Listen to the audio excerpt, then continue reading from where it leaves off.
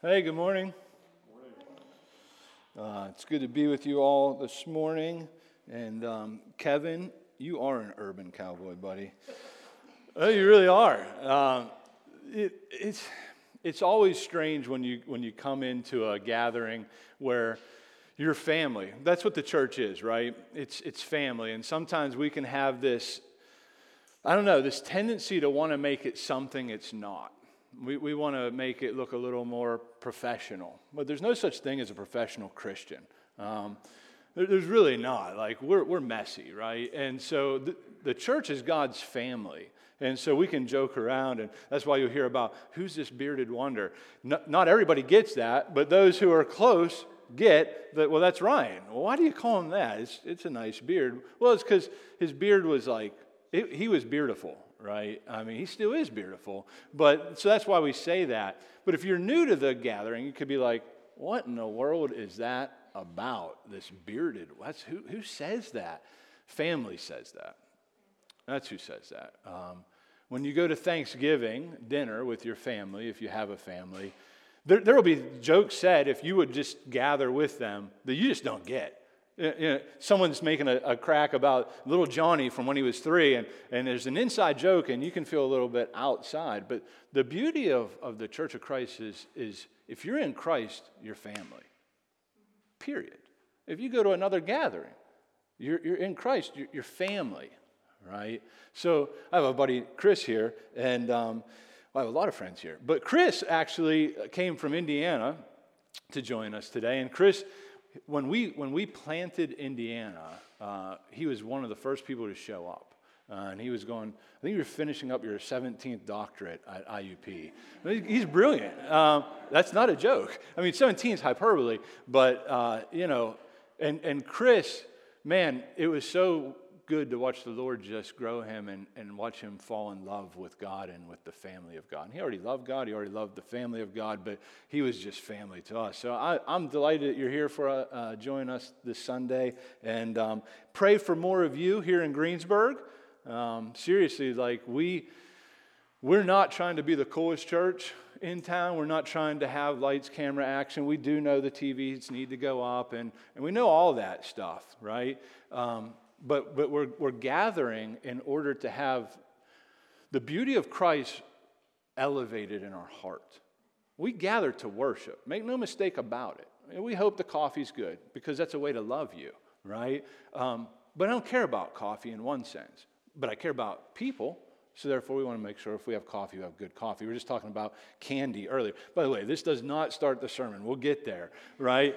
But we were talking about candy, right? And so we used to do these outreaches for like Halloween. We would be like, hey, make sure that, can you do that? You can. But maybe you can't, and that's okay. So we would say, make sure you bring good candy because we want to make sure kids know that Jesus loves kids, right? And how you do that is you give them good candy. And I said, no Tootsie Rolls, right? Tootsie Rolls are gross.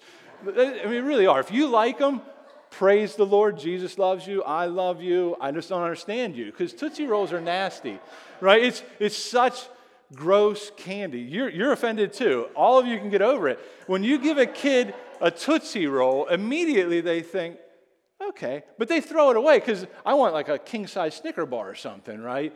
And so why do you give good candy? It has nothing to do with the candy. You want the child to know, like, you're just not an afterthought that we went to the dollar store and got candy from a year ago at Ollie's, right?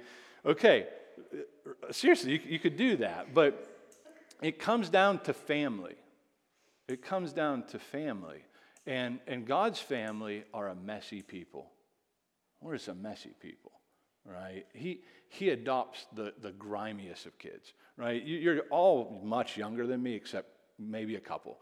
One, actually, as I think of it. But the rest of you are all younger than me. You are. And so I didn't even say your name. You outed yourself. And so you probably don't remember Cabbage Patch Kids, but if you do, cool. But they had this other thing called Garbage Pail Kids. And they were nasty. They had like snot on them, and they would rummage in the garbage, and they were gross. That's us. That's us. And God plucks us up out of the garbage, and he makes us his, and he cleans us up. But he loved you while you're in the garbage. Why do I say all that? Because it's going to take effort to make sure this thing doesn't become slick. And you're like, well, you're doing good so far at not making it slick. Well, good. We don't want to be distracting, but we don't want you to think you're coming to an event. The world has enough of that, and if that's what you want, I have many church recommendations for you. I mean that. I really do, and I'm not even picking on that. This is not who we're going to be. For the City Church exists to magnify Christ. Right? We want to live and everything we do in such a way that makes you think, man, this ragtag bunch has a great Savior. He's amazing, apparently, because they're not, right? Although I think you're all awesome. We want to make disciples who then live to magnify Christ. A particular disciple, right? Those who will share the gospel of Jesus Christ and show by his grace transforming power that their lives have been changed. Now, we can't do that, but that's the normative life of the Christian. You come to faith, and he begins to work in you so that you look radically different than when the day he saved you. And that might happen quickly. That might happen over many years, but it's going to happen. And lastly, if it's healthy, if a church is healthy, it ought to multiply. Healthy things reproduce, right? And so as our family goes and as our family grows, what we don't want to do is say, now we need a big, big church building, right? There's nothing wrong with that. We're going to need a bigger space than this eventually. But our hope is as we grow, by God's grace, that we would see the Lord raise up another church planter. We would send them out to where there's need and where he's working already in Jeanette or wherever that might be, Latrobe. Now, we might be years from that. We may never see that, but we're working towards that. Because we don't think, man, the thing that we want to do is grow this big thing and then get a big thing so we can have more people come. No, we want to see it grow to a certain size and then say, all right, it's time for about 15 or 20 of you to leave and to go here and to work and to labor. So that's kind of who we are, but we're family first, right? So that's all introduction, right? So you're like, oh my goodness, he preaches long already. We'll get there, I promise. But so Galatians. We're going to finish chapter 1 today, right? And you're like, oh, good. I was like, we were only doing like 4 verses at a time. But we're going to take a big chunk this morning, and we're going to finish chapter 1. Little refresher of where we've been. Paul preached the gospel. He would say his message is about the fact that God loves to save sinners. And he does it through the perfect life, sacrificial death, and triumphant resurrection of Jesus Christ. And all who will call upon him, all who will trust in him, all who will believe in him will have salvation. That's his gospel. Nothing more, nothing less. Last week we talked about that because of that, you cannot distort this gospel and maintain this gospel. If you distort this gospel, you lose this gospel. If you lose this gospel, that's bad news for you. Because the only hope we have is the grace of God. And today you're going to see the Apostle Paul actually build on verse 1. So if you have your Bible, look at verse 1 and see what it says. But he's going to, it's because he kind of just threw that out and then got right to it. But now he's going to come back to that and say, now here's why I can say I'm an apostle not from men but from God. Okay? And so that's the whole thrust of the rest of chapter 1. Is that his authority, his message comes from the risen Christ, not from human beings. That's why he can speak with such authority. Right? So, look with me in verses 11 and 12. He says, "For I would have you know, brothers, that the gospel that was preached by me is not man's gospel. For I did not receive it from any man, nor was I taught it, but I received it through a revelation of Jesus Christ." So Paul is working hard to make sure that the churches in Galatia know that they have indeed received the one true gospel. It's very important that they understand that. It appears that he needs to keep coming back to this because there's false teachers in Galatia, and they're saying that, essentially, if you look at verse 10, that Paul was a man-pleaser. He was changing the message so that he could soften the message so that people in Galatia might actually like him and he could get their approval. But they're coming in and saying that's not true. Now, it's actually unclear as to what they're saying because the Bible doesn't tell us explicitly. But I don't think it's hard to imagine. They're saying something like this. You know, like Paul, hey, he received this gospel from other apostles, right? He's not even a real apostle, right? He's not one of the ones who walked with Jesus. He's not one of the big 12, right?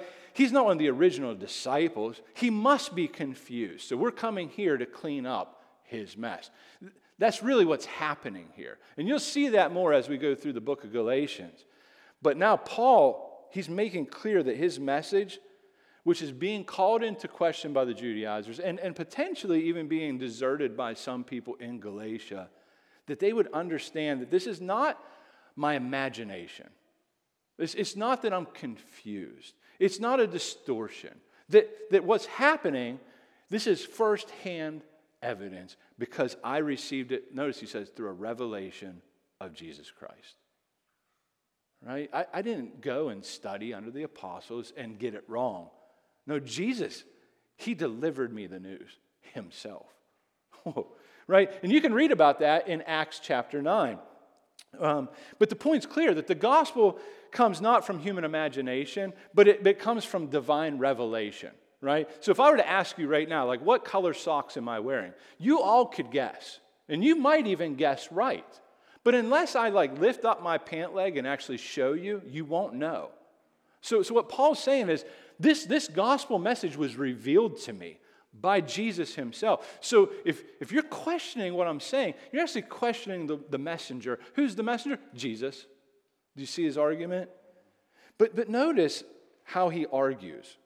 He argues actually by telling his testimony, which I think is awesome, because testimonies can be a very powerful thing.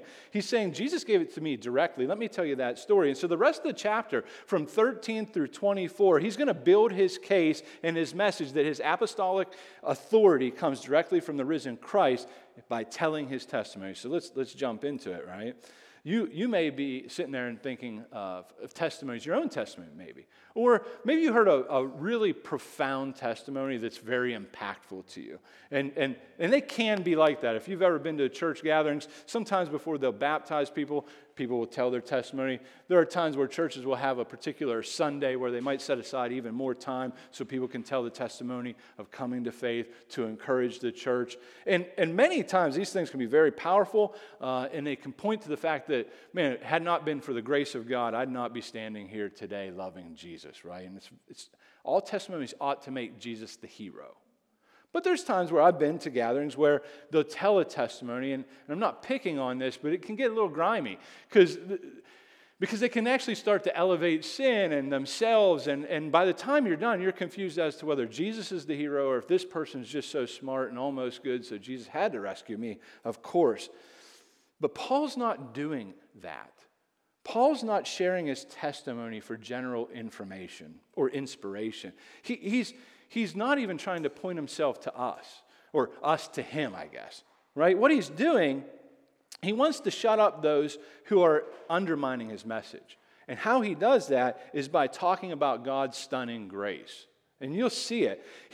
So testimony, what is that? Life before, how I met Jesus, life after. It's as simple as that, right? You could say it as simple as that. Well, that's exactly what he does. So look at 13 and 14 and notice his need for grace. He's talking about his life before meeting Christ. He says, "For you have heard of my former life in Judaism, how I persecuted the church of God violently and tried to destroy it. And I was advancing in Judaism beyond many of my own age among my people. So extremely zealous was I for the traditions of my fathers." So Paul is a bad dude by his own admission. Right? Have you ever had someone, maybe you've even said it yourself, hey, I'd go to church, but if I went to church, the thing would burn down. Right? You've heard this. I know you're a pastor. Of course you've heard this. It sounds nice, but it's a load of BS, right? Because first off, you're not that bad. Most people that say that are not that bad. Like they're junior varsity on the level of being bad. Paul persecuted the church violently.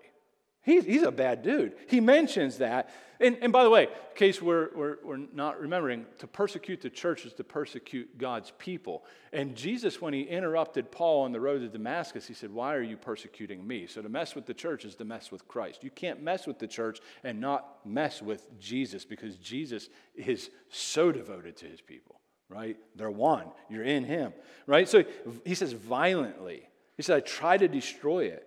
So we know from the book of Acts, which our church planting core group from January, just until we actually started to have public service, went through the book of Acts.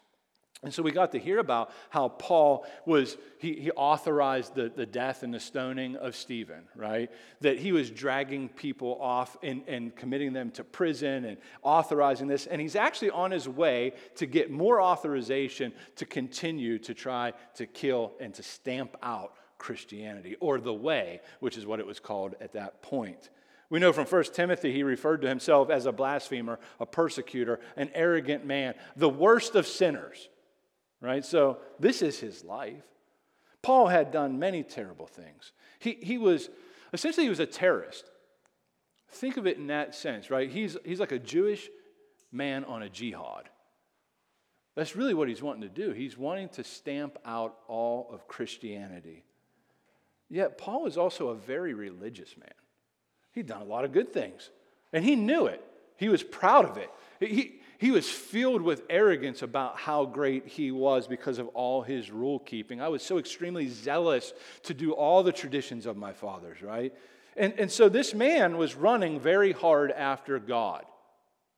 Little g God, in a sense. However, unfortunately for him, he was running in the wrong direction. And he didn't know it. He did not know it. By the way, this reminds me of an infamous wrong way run by Minnesota Vikings defensive end Jim Marshall in 1964, right? Growing up, we had this thing called VCRs. It was a thing. And you had this little tape, big tape, and you would put it in, and it looked like it ate it, and sometimes it did. But you would hit play, and one of the tapes I loved, man, was this old NFL films and Follies, because it cracked me up. And I love football. I could not get enough of football. I could not get enough of sports, and so I'd watch it. But the Follies cracked me up because these are real things, right? The joke's on you. So I remember this. I remember this so much, because in a game against the San Francisco 49ers, Marshall scooped up Billy Kilmer's fumble, all right, that he raced to the end zone, right? You can look this up on YouTube and you can see it. Unfortunately, Marshall had run the wrong way, resulting in a safety for the 49ers. So Marshall, commenting after the game, he said this. He said, my first inkling that something was wrong was when a 49ers player came up and gave me a hug in the end zone. He's like, oh, and you can see it. You should watch it on YouTube, because you could just see, he thought he did something amazing, and he realized not so much. And he went down in history. Here we are talking about him today. Here's the thing, though. Paul never did get the inkling. He didn't get it. He never thought there was something wrong, because he was convinced of his religion of self-righteousness. He was convinced that the way of God is this way. That's why he was running so hard at it. And it's terrifying if you can think about it, because you and I could be so blinded, apart from God's grace, by our own religion, that we think we're doing everything in the name of Jesus and totally miss the heart of Christ. That's why we need revelation. That's what Paul needed. That's what we need. We need, apart from God's grace, we can't see the gospel of grace. We can't believe the gospel of grace. We need sight. And only God can do that. John Stott, in his commentary on Galatians, said this. He said about Paul, now a man in that mental and emotional state is in no mood to change his mind, or even to have it changed for him by men. No conditioned reflex or other psychological device could convert a man in that state. Only God could reach him, and God did. End quote. How did he reach him? Grace, right? He called him, revelation, and you see it, right? So here's where Paul would point to the changing moment. Look at verse 15 and much of 16. He says, but. And man, I love this word in the Bible because it's about to be a big change. This was my life before, but essentially saying, but God, when God, who had set me apart before I was born, and called me by his grace, listen, was pleased to reveal his son to me. I love that. The gospel is not a story about God meeting sinners halfway and then hoping you can finish the race. It's not like that at all. The gospel is much better than that, right? Notice this beautiful word, but God. If that word's not there, and you'll see it, if you'll look for it all throughout the New Testament, over and over and over again, you'll see, I'm in the domain of darkness, but God transferred me into the kingdom of His beloved Son. I was under His wrath, spiritually dead, but God, in His great mercy, in His grace, saved me, right? Over and over, and that's what we see here. Paul is running hard in the wrong direction, right? He's running towards eternal damnation. He thinks he's running towards God. He's not running towards God. He has no chance of a heavenly touchdown, to use the illustration. But God plucks him up. He plucks him up. And he was fighting God. He was under God's wrath. He thought he was doing these things in the name of God. But he was actually, he was rebelling against Him.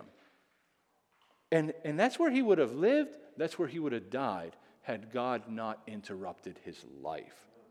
But God interrupted his life on the road to Damascus. In utter helplessness, by His grace, Jesus interrupted him. Jesus came on a rescue mission to seek and to save sinners. Paul happened to be one of them. And you and I, if we're sitting here trusting in the Lord Jesus Christ for our salvation, you had a very similar interaction with the Lord. You've seen, maybe not with your physical eyes, chances are you haven't, but you heard the gospel and He awakened you. He caused you to see. He gave you spiritual sight. He revealed His love and His kindness to you, or you're not sitting here trusting and believing in Christ.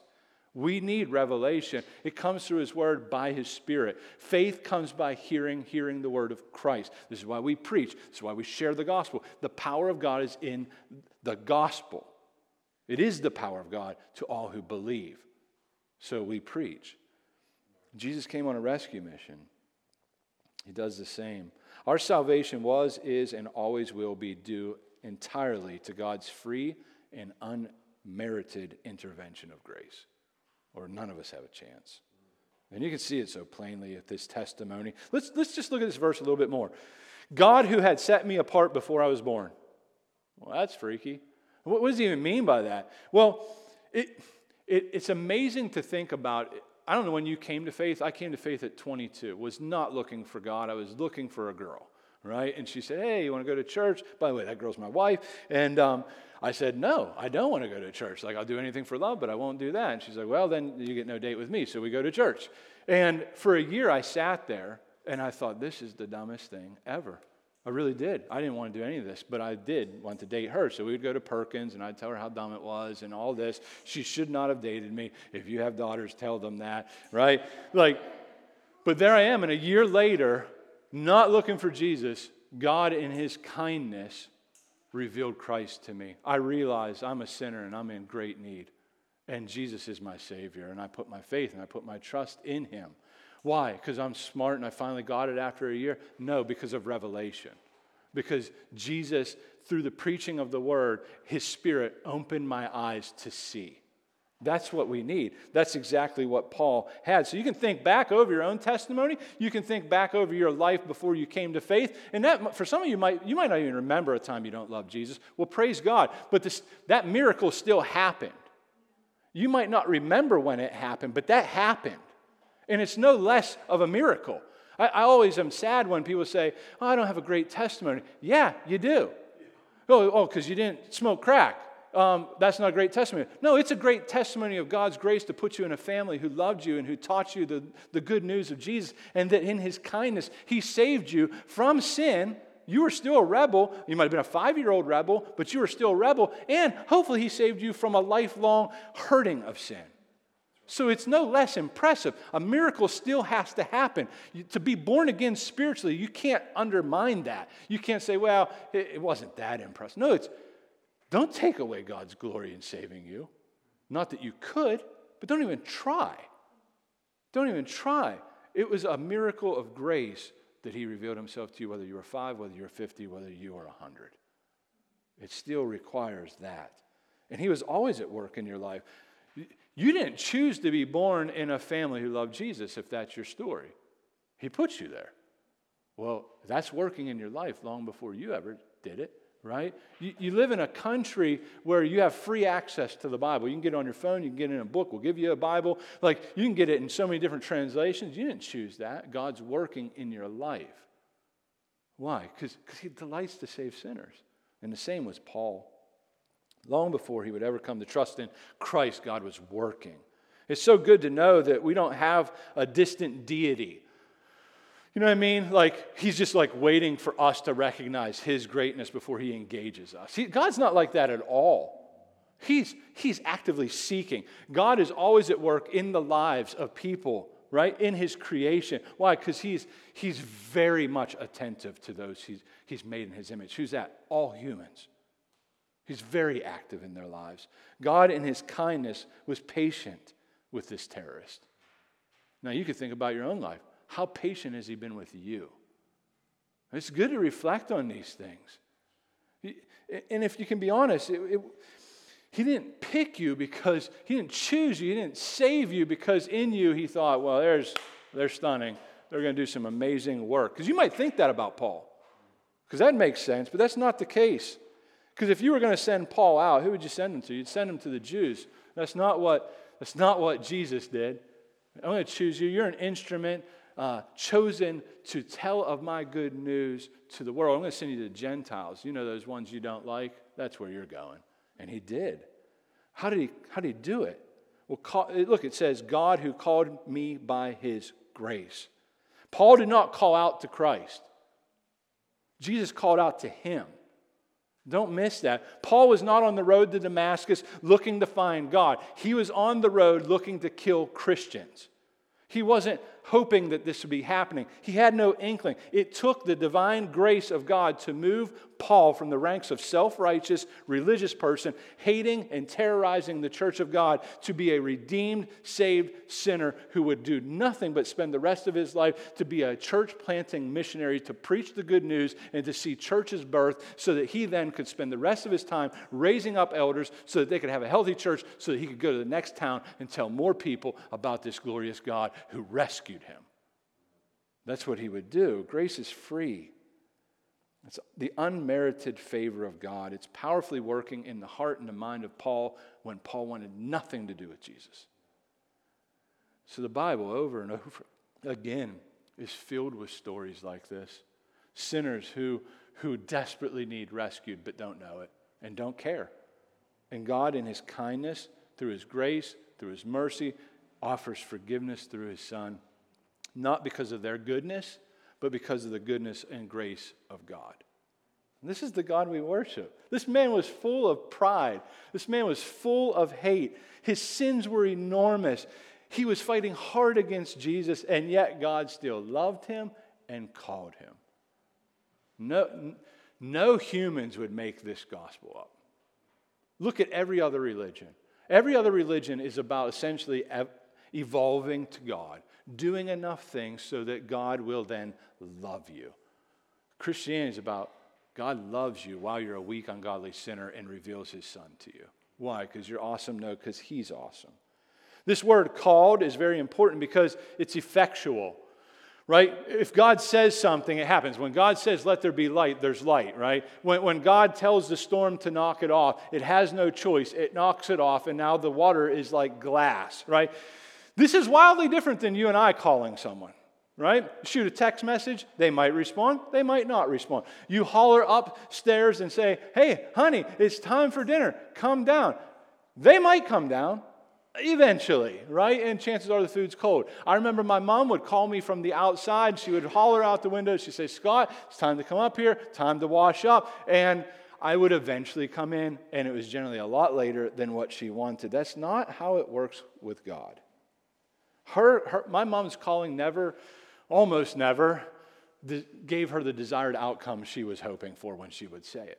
But God doesn't work like that. It's never like that with God. When Jesus says to Lazarus, come out, Lazarus doesn't need coaxing. Jesus doesn't need to go and say, come on, buddy, and rouse him up, take some bandages off. No, he comes. He has to go. Why? Because when God says something, it happens. Because God's call is powerful. It's effective. And so God called Paul on the Damascus road. All right, you got it, right? But why? Why would he do that? Why would God choose Paul? Maybe it's because, and I get this from Philippians, right? Maybe it's because he had an impressive beginning, right? Maybe God was impressed. He was circumcised on the 8th day, and if you're not a Jew, that might not mean much to you, but that's a big deal. What would that look like today? I don't know. Maybe you're naturally birthed in a pool by a lady, and it's like holy water, and they baptize you, and the doctor spanks you, and the first word you say is Jesus. Maybe it's that. Right? He had an impressive nationality. Maybe it's because of that, right? He was from the nation of Israel. Today, that's like being from Texas, the great country of Texas, right? It's God's favorite country. And I know it's a state, but they think it's a country. And it's bigger than some countries, a lot of countries actually. Maybe it's because he's from the tribe of Benjamin, right? And maybe what's that look like? Well, you're Billy Graham's closest relative, right? He's a Hebrew of Hebrews. Well, what would that look like today? He's homeschooled by Billy Graham, right? As to the law of the Pharisees, right? What's that mean? You only ever watch Veggie Tales and sung Kumbaya. Right? I don't know what that would look like today. He was a persecutor of the church. What would that look like? You go on Facebook and tell everybody how much they've lost it. Right? They just don't see it. Twitter, whatever's in today. Paul had quite a resume, and none of those things are why God saved Paul. None of those things. You and I are not saved because of what we have done or haven't done in order to please God. He doesn't save us because he sees potential in us. He doesn't save us because we'll eventually be serviceable to him. He needs us. God doesn't need anything. It's simply because, and listen to these words, God was pleased to do so. And man, don't miss that word pleased. He didn't begrudgingly save Paul. Well, I got to do this. He don't got to do that. He was pleased to do it. He delighted to save Paul. Angels rejoiced at that moment. God set his loving grace on sinners. Now take it out of the realm of Paul. Think about you. Do you ever think about the fact that if you're sitting here in Christ, it's by grace and that God was pleased to save you? He was pleased to save you. He didn't be like, I got to rescue. No, he delighted to rescue. He delighted to reveal himself to you. He delighted to bring you into his family. He was pleased to save you, me, Paul. He loves to save sinners because that's all there is. And he loves to, he still does this, by the way. I mean, I know we get this. Sometimes I don't think we believe it. Sometimes I don't think we believe it. I think we sometimes get that, yeah, God still saves sinners, but not that guy, not that girl. I remember going to a church gathering one time, and there was a girl there that went to my high school, and she's like, "What are you doing here?" I'm like, "Hey, nice to see you too." I hadn't seen her for a long time, and I said, I'm here to worship Jesus. "You're saved?" I said, "I'm shocked too. I guess I was voted least likely to be saved in high school. I didn't know this." And she's like, "I can't believe it." I'm like, okay, I don't even know what to say to that. But as I got older and I started to understand what really happened in the gospel, I felt bad for her because she didn't understand the gospel. And I know because she went to our church for years. And I finally got to have dinner with her one night with my wife and with her husband, and she brought the topic up again. And I said, "Why are you so surprised? Why would you be surprised that God would save me? Do you think it's because you grew up in a rural town with a mom and dad who loved Jesus? That's why you came to faith?" And then I laid it on her. I said, "You should never be surprised when God saves. This is what he does. It's who he is. This is what he loves to do. This is why we literally sold the house we built 19 years ago to move to a city, because we believe that Jesus has people in the city of Greensburg who do not know him, and that in his kindness, he would just work through us in this way, that he will rescue people. He will save them. Because there's people in this city who he's going to call when we share the gospel. We just believe that. That's why we moved here. It's why you moved here. It's why everyone that is a part of this church came. And we want more people like that because we literally believe that God is in the business of saving sinners. It's what he does. Until Jesus returns and rips open the sky, steps back into human history, raises the living and the dead, and judges them. Those who are in Christ to eternal life, those who are not in Christ to eternal damnation. Our work is simple. It's simple. It seems so overwhelming, but it's you walk with God, you love Jesus, right? You love the church, you love the world. How do you love the world? By serving them and sharing the good news with them. And trusting that God will do what only he can do. Because you and I have no ability to save anyone. But God, he delights to save. He's pleased to save. He's not like, oh, not that. Don't talk to that person. Oh, no, talk to that person. I know that person. I knit that person in their mother's womb. I knew them before they existed. Think about that the rest of your life.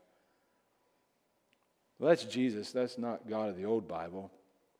People think that. People think that. They think, well, he was just angry and then he chilled out. But listen to Deuteronomy 7:7-8. You can turn there or you can just listen to what I'm reading and then check it later. He says, for you are a people, talking about Israel, to the Lord your God. The Lord your God has chosen you to be a people for his treasured possession out of all the people who are on the face of the earth. Listen, it was not because you were more in number than any other people that the Lord set his love on and chose you. For you are the fewest of all people. But it is because the Lord loves you and is keeping the oath that he swore to your fathers, that the Lord has brought you out with a mighty hand and redeemed you from the house of slavery, from the hand of Pharaoh, king of Egypt. He says, it's not because of any of these things, it's because the Lord loves you. This kind of love is actually out of this world, meaning it's completely antithetical to the way we love. And if you love like this, you don't do that. That's God in you doing that. That's not your nature. It's not my nature to love like that. Even on my best days, I'm not loving like that. Like many times we love those who love us or those whom we want to love us, right? And so we generally will love out of need to get love. And if you love me in return, I'll love you in return. And so it's more like two ticks, no dog, right? We're just sucking the life out of each other. But that's not how God loves. Because he don't need. He doesn't need he don't need anything from you. He simply loves you because he loves you. And he's pleased to do it. He loves to do it. That's the only kind of love you and I could ever be secure in. Because it's the only kind of love we could not possibly lose. I'm very secure in my marriage. But eventually one of us are going to die. Right? And then I won't be here, or she won't be here to love like that. The love that we have with God is forever. It never ends. Marriage will end. It will. The Bible tells us that. That might make you sad. Well, that's good. You have a good marriage. But you won't be sad on that day. You won't be sad on that day, I promise you, because you have a love that's unwavering. The Lord has fixed his love upon you. It never ends. It does not change because it's not based on your behavior. That's what Paul's saying. Well, what about the New Testament? Romans 5:6-8 says this, for while we were still weak, at the right time, Christ died for the ungodly. So what's our description? Weak, ungodly. Sounds like a good bride. For one will scarcely die for a righteous person, though perhaps for a good person one would dare to die. But God shows, displays, reveals what? His love for us when? While we were still sinners, Christ died for us. The cross, man, is where the wrath of God and the love of God kiss. It's where we can understand his perfect, righteous justice and his love for sinners, right? It's stunning when you think about it, because you and I, man, most of us probably wouldn't die for somebody that, like, maybe your kids, maybe your spouse, not much more than that. But you wouldn't die for your enemy. You wouldn't die for the person. Osama bin Laden, which basically was Paul. You wouldn't die for that man. But you and I are much more like Osama bin Laden than God. And Jesus went to the cross to die for people like that. And you're like, well, I'm not like that. You're like that in the eyes of God. You are an enemy. And Jesus became an enemy in your place. In your place. What did you do? All you did was add for the need for salvation. Meaning you sinned. You rebelled. That's all you did. Christ did everything. And now we trust him. I hope that when you hear that, man, your heart's like, and I'm talking emotions, is like, thank you, Lord. Because if not, then, I don't know. But I would be concerned for you. Because you're not saved because you raised your hand or you went down an aisle or you signed a card. And you are saved because in a moment of a miracle, you saw Christ as beautiful, as stunning. The cross and what Christ had done became so real to you. It's like he's there in the flesh. And you said, oh, I want you. I need you. Oh, God, save me. That's revelation. If you say, no, it's because on this day I did this thing. I'm not saying you're not saved because I'm not God. I'm just saying ask God for more sight, for illumination. Ask him to help you see Jesus as the true treasure of your heart. God, we need eyes like that.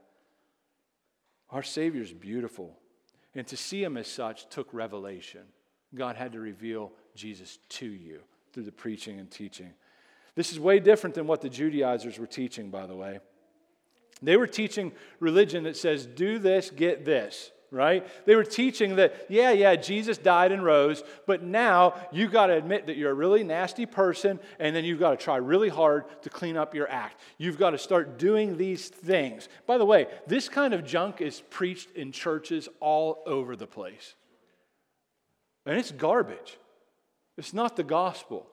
Yeah, like Jesus saved you now. If it's meant to be, it's up to me. It's like Nike. Just do it. You can't just do it. Jesus did it. Jesus did it. The gospel is not like that at all. It's Christ has done everything, and now I trust him. And even, I'm going to use a big word, but then I'll explain it.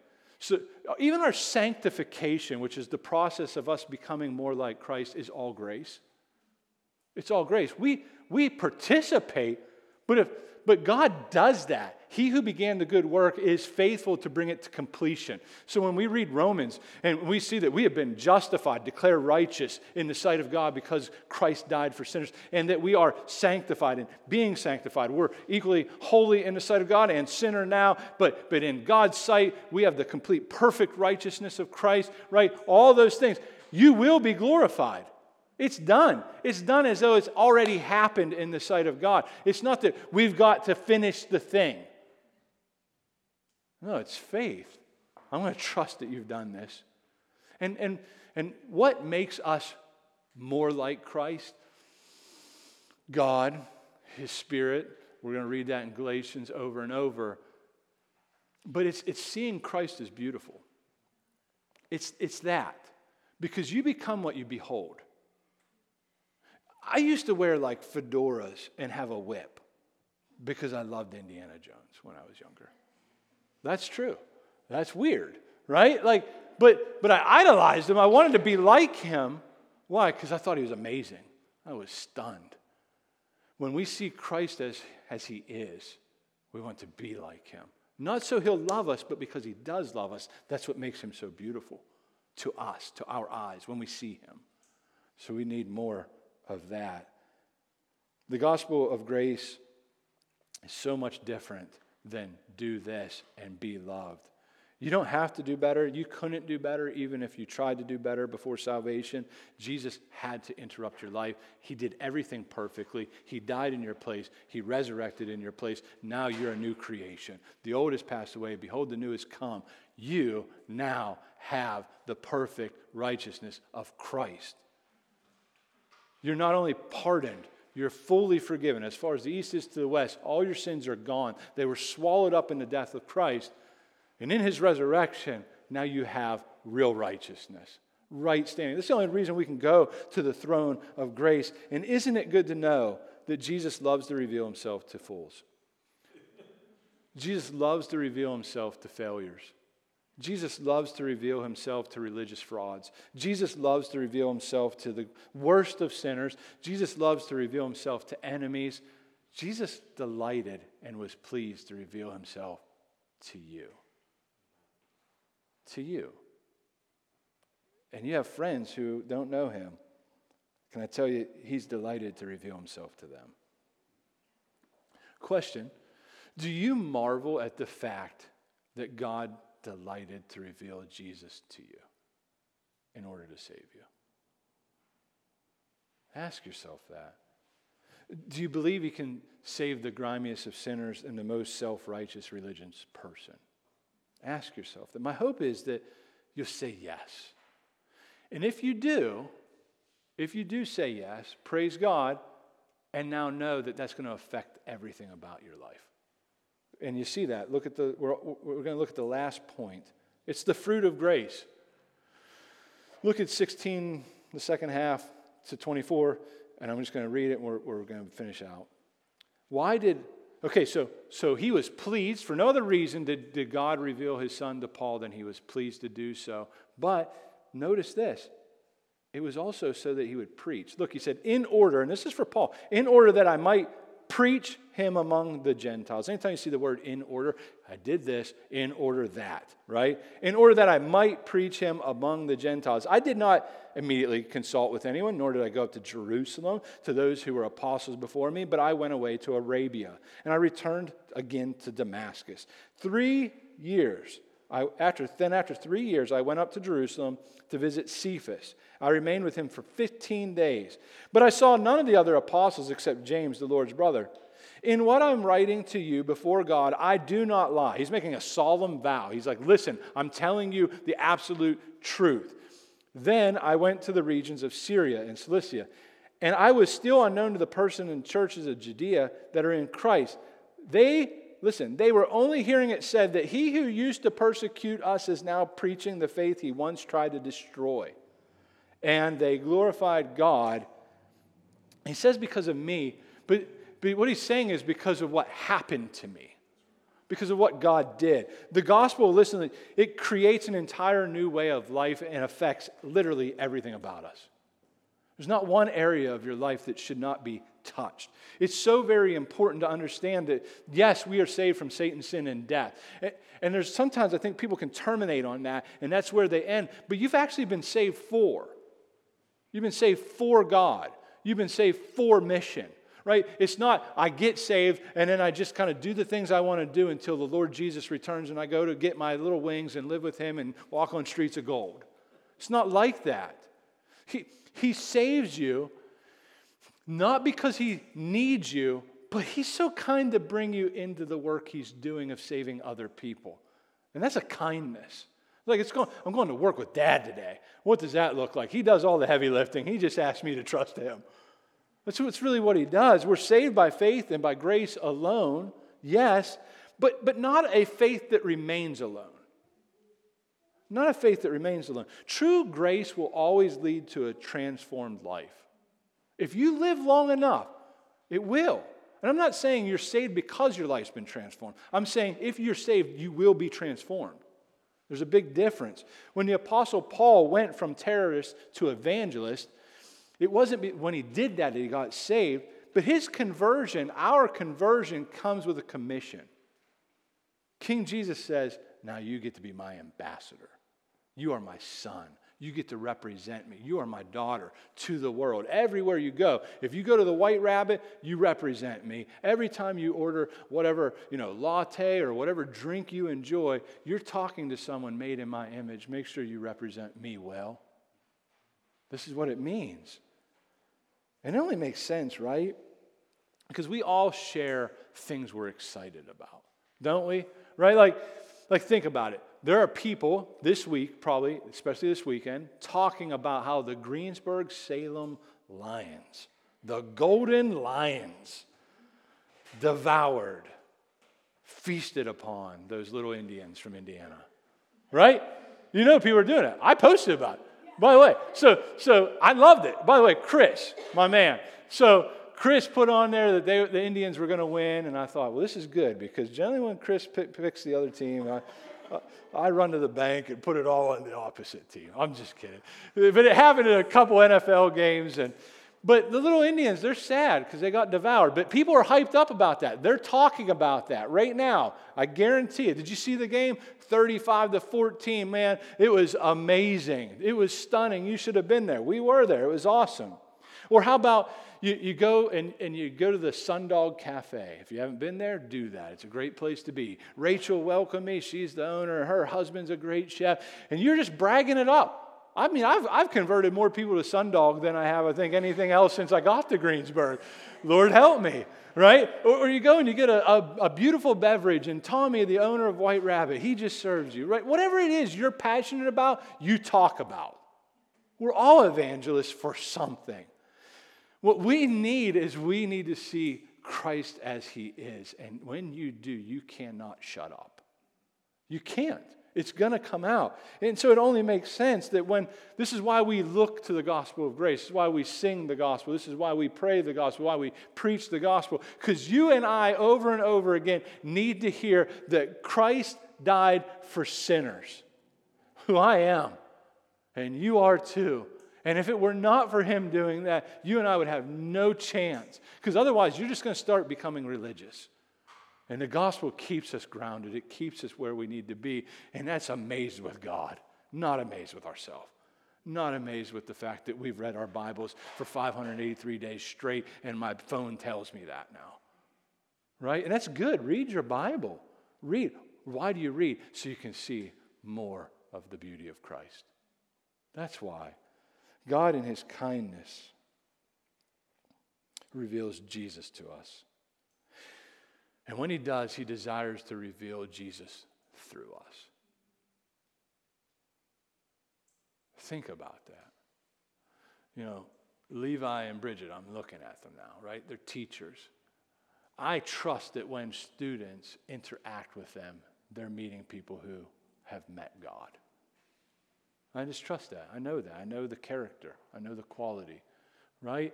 And that doesn't mean you always get it right, but when you blow it, you say, I'm sorry. I blew it. Aren't you glad? Especially with kids. This happens, right? Often, especially in teen years. And I'm so thankful. I'm so thankful that my daughter has a God in heaven who's perfect. Who's perfect, because I'm not. And you're not either. So we're not pointing people to us. We're pointing people to the one who can actually save them.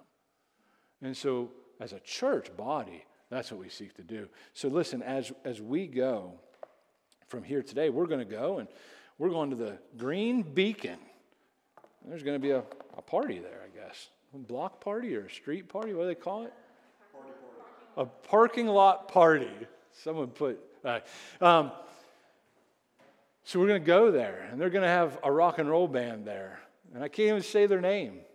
Can't. It's got some language in it. But it's got dinosaurs. That sounds cool. And everybody likes dinosaurs, right? Because they're not on the earth anymore chewing on you.